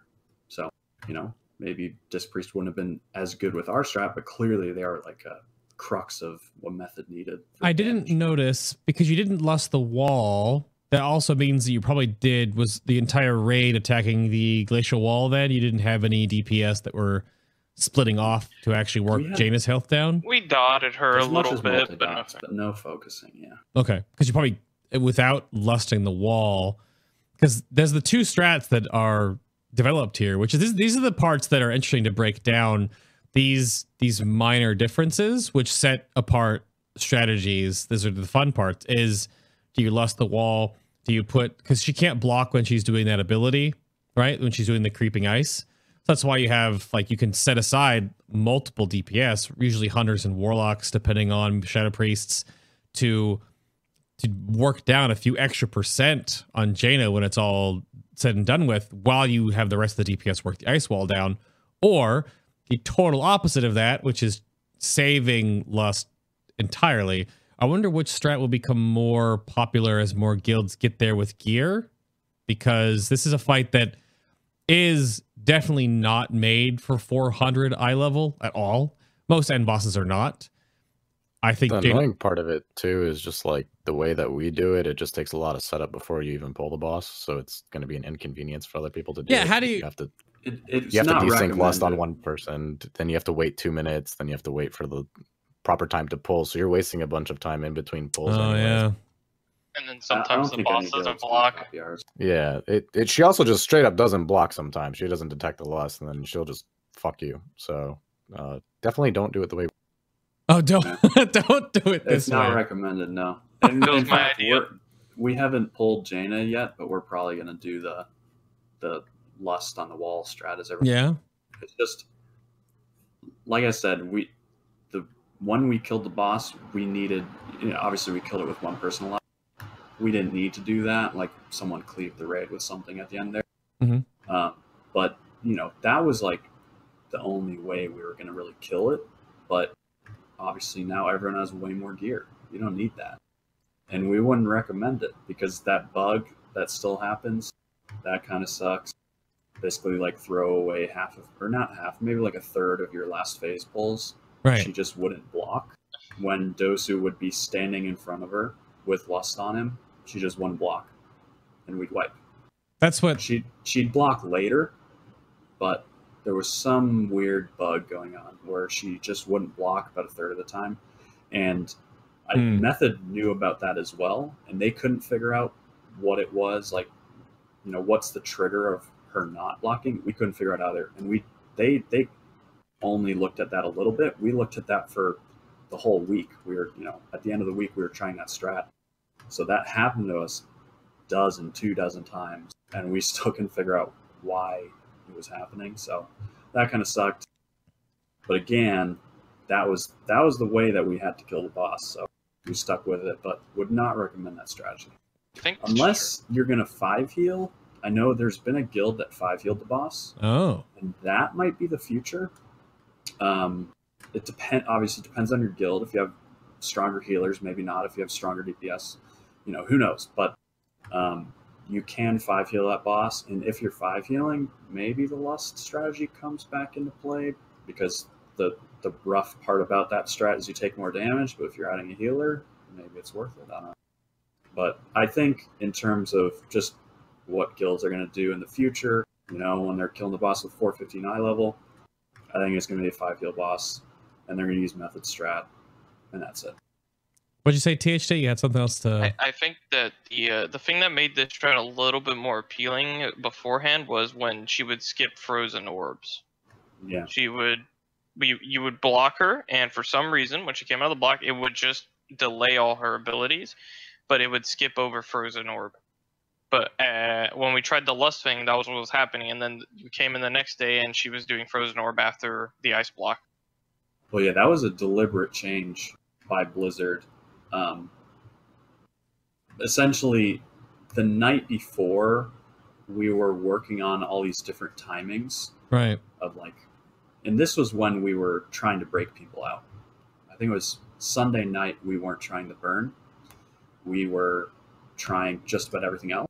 So what we were doing was we were blocking the boss at the start of the phase, as we did in our eventual kill, but we were doing it for a different reason. We were actually breaking out ice blocks during that time, believe it or not.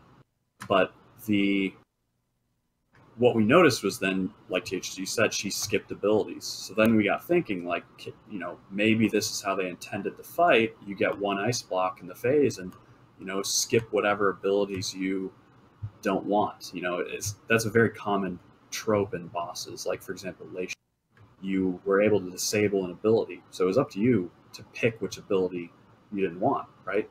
And it had to do with which ones lined up bad for a combo or whatever. You just didn't want to deal with that ability. So that seems like it was intended where, yeah, if there's a wombo combo in the last phase, maybe that's when you ice block the boss and break out a bunch of ice blocks. That seems like maybe what they wanted the boss to look like. Because, obviously they didn't want the boss to look like this, where you just burn it. They wanted you to do the mechanics. So what we started doing, though, was we started lusting twice in the last phase and blocking her twice. And what we figured out was Frost Orb was probably the best one to skip. So we planned on skipping the first and second Frost Orbs, because Frost Orb gives the whole raid at least 2 stacks. So when you're waiting there, the ice block is 20 seconds. That's 2 stacks. The waiting outweighs the Frost Orb. So to us, it was like, well, that's a free ice block. You're avoiding 2 stacks by waiting and gaining 2 stacks. It's free. It's an interesting... That's why we went down that route. But I think the problem arose when you started blocking her twice. We started blocking her twice. Maybe Blizzard didn't want that, and they changed how it worked the next day, where now it doesn't skip, it delays. So, well, I have to bring up the devil's advocate thing here and there are some like jokey comments in chat about this encounter. and talking on the desk too with other casters when we were watching all of this stuff that Method was doing, because we don't get all the feed. We have to kind of like decipher and wait and then talk to someone, usually like the next day or after the broadcast, is that for whatever reason, the intended look of the encounter was to go, usually ads take priority over bosses, right? If a boss spawns ads, those are way more scary than the boss. You break off, kill, deal with the ads, CC, whatever, crowd control, burst them down, alien them down, whatever, right? Almost every boss, history of World of Warcraft, ads over the actual main encounter boss. But ignoring the mythic mechanic of the Tide Elemental and the fact that it splits just seems like such an awkward oversight or undersight, depending on how Blizzard wanted the parabola to work out, where why wasn't there just a when Tide Elemental is up, Jaina takes like no damage? So you have to do that mechanic, because I can't imagine that the strats that you've worked out with the multiple ice blocking her, which is pretty genius to figure out, like with the timings and all that kind of stuff, and play with that lust equals ice block first time we've ever seen that kind of mechanic. But to do this timed, burned, last phase crescendo, ignoring huge parts of a fight, I don't know if that's just a strat that is able to be done and that's now okay. But obviously we've seen things that we've done with Stormwall Blockade as a raiding community that you guys figured out, that Method figured out, that they've tried to fix and not have be a thing. So I don't know.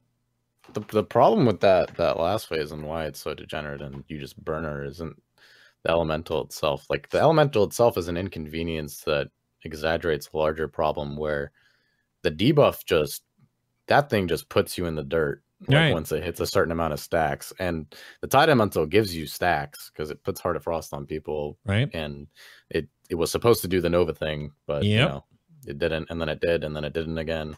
But like, the main two issues of why that last phase ended up just being a burn is, one, the debuff is just realistically unhealable once you go to 20 stacks, drop, reset somehow, and then have to do it again. It just requires way too much what's the word I'm looking for, resources to try and heal everybody up to 20. Right, so then you have to like figure out a way to like break the ice blocks. That's the second problem. The ice blocks have 1.4 1 point something million health. Doesn't matter the exact number, but all you need to know is you have 8 seconds to break that person out of an ice block before a lance shoots in a trajectory towards the ice block, which would be fine if it stopped at the ice block, but it also pierces through, goes in a straight line. So at any given moment, you have all these different vectors of like a ice lance shooting through that will pretty much one-shot you if you ever get hit. So then you have to figure out a way of, one, breaking out ice blocks that have too much health. Realistically, you could break them out if you stack classes that could do it. Like, we went in there thinking we were going to do double DH, DK, Rep Paladin to break people out.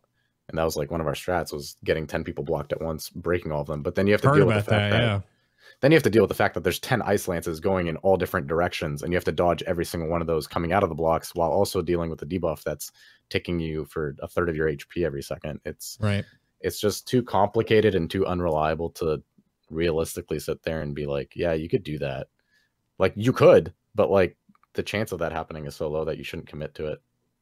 So anything else you want to wrap up with Mythic Jaina? Because I want to sort of switch gears a little bit for the last question of the show. And if Chad, if you have anything that you want to ask the guys from Limit that are here on the show today, just toss it in and we can sort of weave it in, because we only have so much more time. But I have sort of a very gear shifting question. But I mean, THD, anything else to comment on Mythic Jaina? Yeah, it's a cool fight, but could have been better. Yeah, same. I think if you couldn't burn the boss, that fight would be so hard. And I think both guilds competing would have preferred a harder boss. Right. You always want a more challenging thing, I think. It's a Rubik's Cube. But if the burn strat, if there was some mechanism that made it not possible, maybe she had more health, maybe, like you said, the Tide Ellie had some debuff, prevented her from taking damage, something like that. That fight would have been so impossibly hard. Like, the last phase, if you had to do it legitimately, is insane. It would have been harder than Kil'jaeden for sure. I think it would have been the hardest boss ever. It's like one or two little things away, and it's just, these are bits that I've heard echoed as well.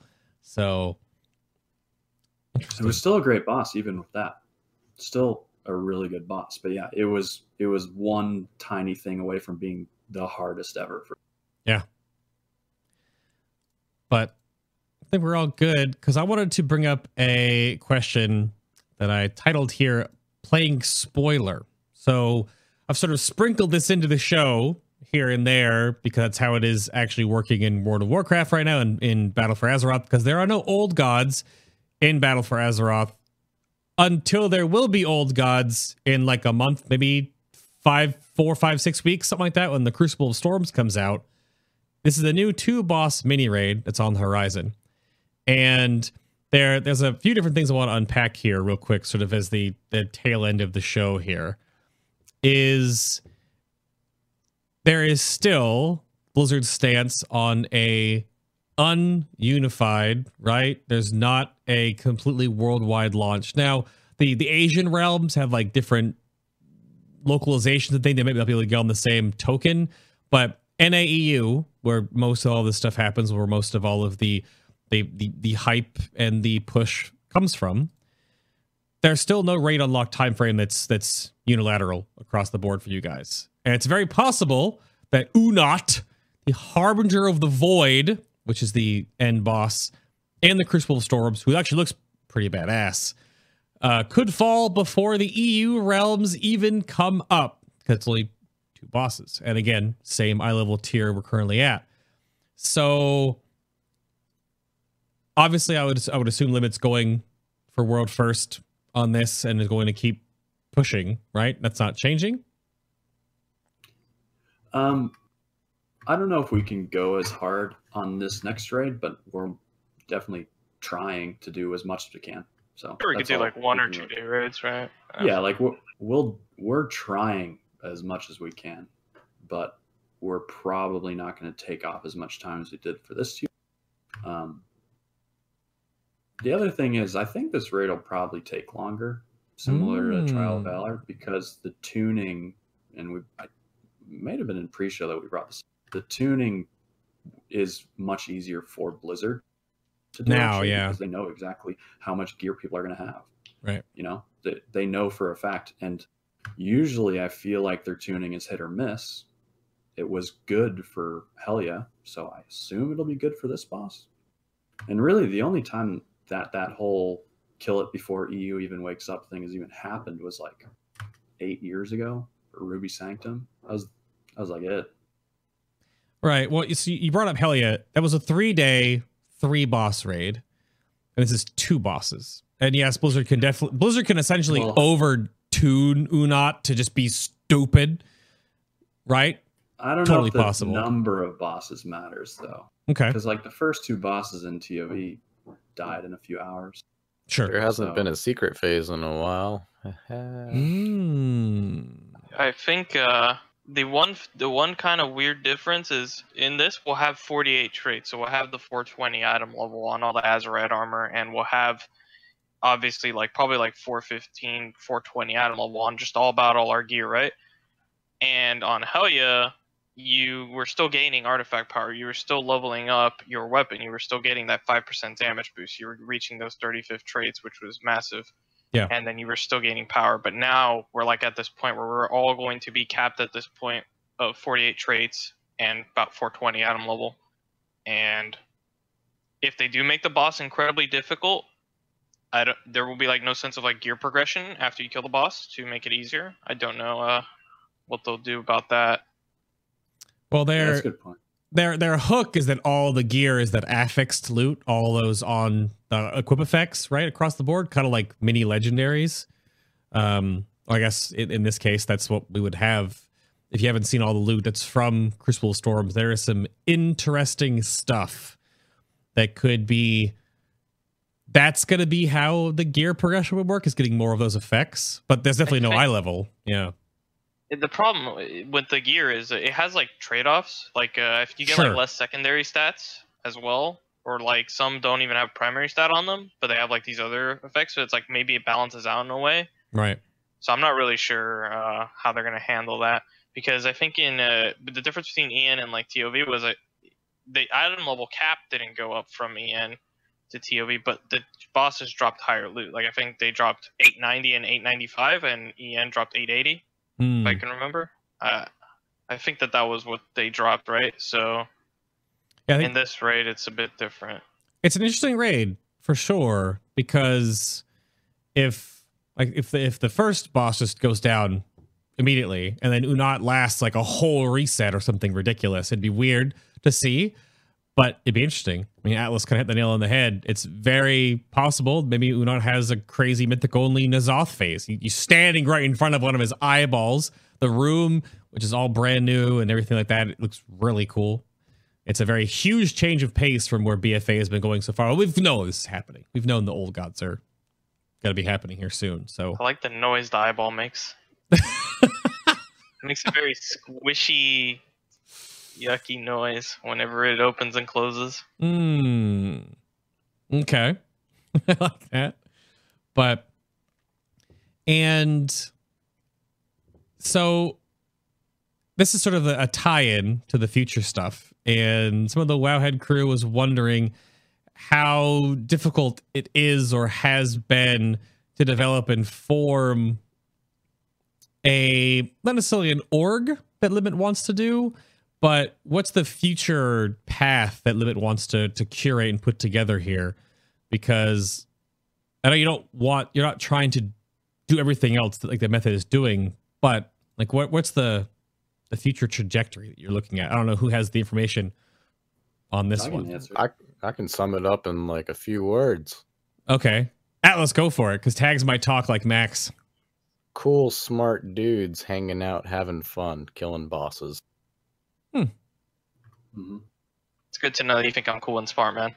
Really appreciate And it. THD, the fucking basement dwelling freak that we keep in a cage. Oh, no. All right. Well. Yeah, so it's basically that. That's like our number one priority. So that's like, I think the thing that most importantly say about, especially when people are looking at their guilds and our guild and offering their opinion, Sure, is that we didn't stream when we weren't going for world first. Like we didn't stream in the first tier we existed back in HFC, and we got out of nowhere, we got world 7th. Mm-hmm. We were not competing with Method, and we still weren't streaming. So the biggest answer to like, why don't you guys stream now that Method is Method had nothing to do with why we didn't stream. That like them starting to stream hasn't changed our outlook on things and our opinion on why we don't stream. The biggest thing is that our number one priority is like having the best environment possible, obviously doing as well as we can, and that's it. I guess clout is secondary to that, and that's it. That's it. Period. Especially with obviously Method has a lot of great ideas, and they make the streaming thing work. All the power to them, but they just have different priorities than us. Okay. And also the other thing is, we would have to put in a lot of work. Method has put in a lot of work to get where they are right now, and 80% of our guild doesn't want anything to do with that. We're all raid loggers, and that's the other thing. People are saying we're leaving money on the table. Yeah, we are to an extent, but like if we wanted to make it real and make it a thing, we'd have to put a lot more effort in that most of us don't want to do. I mean, it sounds lazy, but like it's a hobby. It's a game. Sure. We're just gamers. So it's not as black and white as just like, hey, just turn on the streams, you wussies, like not like that. And There's we didn't been stream before anyways, so I mean that's very grade school language for some of the stuff that I have read, unfortunately, that's being angled at you guys, which is just, it's the way the internet works sometimes though, and it's just unfortunate. But I guess we're at that point. If you have closing remarks or anything you want to soapbox about right now, how the game works. I've moved a few topics from the main notes to the BTS after show, so that'll be for my patrons later. We'll get a little more of that, but I don't know. How about THD? You opened the show for us. Do you have anything you want to close with? Anything you want to soapbox about? This is your time. Yep. Shout out to the farm. I thought Max had to sell the farm. Yeah, he sold it, so it's Yeah, I wonder who's owning the farm now. But yeah. Also, man, I wish I could have played Demonology on progression. That would have been great. maybe next tier. Well, if they don't nerf it, yeah, I'll be a demonic man. I'm just leaving the camera on THD just so chat just spams his emotes. Just good on that one. Tags, how about you, sir? Gotta recover from that. Yeah. Nothing new. Just shout out to Rengaro, all the boys in Limit. I wish they made my class better. It's really bad. I wish they made Atlas's class better. We're just both on the bench. Shout out to Willie B. That's about it. All right, Atlas, you're last up. Closing remarks, soapbox, sir. What you got? Game sucks bad, but it's fun when you play with friends. So shout out to my friends. That's it. Shout out Squirtle Squad. Sorry. Ooh, I got to do that one. It's a funny one. We'll have to see when we revisit these shows in the future because we have a lot changing system-wise for Ajara. I wonder what that patch will do to the Azurite, to the way the game or some specs feel, because that might be very transformative. I know people are talking about how basically it'll be like the last patch of the game, but it's like the soft reboot of BFA, which it's nonsense, but it's probably going to happen. We'll see. A lot of games make us farm more AP. Well, if you have cool things on your necklace that aren't just passive for every single DPS spec in the game, but actually are like a mini artifact. Nah, just generic stuff like Please 1% don't. damage. THD, come on. I'm trying to be a Blizzard developer, so that's pretty. I'm spot on there. Come on. I don't like that. Well, I'm going to hit this button over here and wrap us out. So, thank you all very much for tuning in to episode number 180 today. Talking with Limit about the World Second. It's World Second, all right? You can meme World Third, whatever. It's a super weak meme. All right, it's just dough. It's not baked. It's not made in a toast. It's not double baked. Nothing. You can do better than that, chat. All right? Jeez. Goodness. But my name was Adam K, a.k.a. Bay. Shout out again to the great folks over at Wowhead for help putting the show on today. And, of course, keep up with all the coverage in World of Warcraft in so many facets. Just unbelievable. Go back around the horn again. You can go follow Atlas at AtlasXO and his little underscore there on Twitch. And you can watch him, I guess, tank because you're not DPSing right now. Oh, I'm not even playing the game right now because school. Well, that's true. I log in whenever I can, and I do things when I can. But, yeah. Thank you for your time today, sir. I appreciate it. Mm-hmm. And there's Tags, who doesn't tweet, but he doesn't have a Twitch, so I guess you can I do have a Twitch. I stream. No, you don't. I was not giving your Twitch. It's so a very undercover stream. He streams the best RBG content I available. only stream once every 2 weeks, but you gotta be on the lookout for it. Because I do stream. Well, very exclusive 5 viewers, occasionally 6. You can go not follow him on Twitter and find out when he streams on Twitch then. That works? Yeah, follow my Twitch channel if you want to see the best RPGs the North American scene can offer. Oh, no. Appreciate you coming back on again, sir, though. Thank you for your time. And then there's THD, who he's same name on Twitch, and you can go spam his face in his chat while he shoots Chaos Bolts, I guess, right now, or summons demons. I don't know. Do you play anything else besides Warlock? Oh, I play a lot of guys. My favorite ult is probably TH Demon. He's like a real demon, though. You don't want him in your raid, but he's a demon hunter. You got THD Priest. I hate THD Mage the most. That class, man, it's like Frostbolt Simulator. It's really bad. Well, But, play Fire Mage then. Well, that's just Fireball Simulator. No, it's too good. His brain's not big enough for that spec. Oh. I'm sorry. And then the other one is just Arcane Blast Simulator, literally. So, Terrible. I mean, it's a 2-button spec, man. Every time I play my mage, man, I don't want to play the game when I play the mage. That's too bad. But thank you very much for tuning in again today. Next week, stay on Final Boss TV on Twitter because I may or may not, depending on schedules, but we're going to start booting up all of the spec shows. We still have a couple of community things sprinkled in and out there, and of course we might have one if depending on Crucible Storms in 4 or 5 weeks, if we have to do a show about that, we'll see. But thank you very much for watching. Thank you very much for listening. And get to 50 on your necklace, then you can stop grinding AP. There you go, because it caps at 50. The more you know. But thank you very much for watching again, and we'll see you all here next week, hopefully. Bye. Wave by. Wave. THD, your camera's gonna lag, so it's gonna pause you, and you're gonna make a GIF of it. There you go. Yeah, it's beautiful. Oh no, what have I done?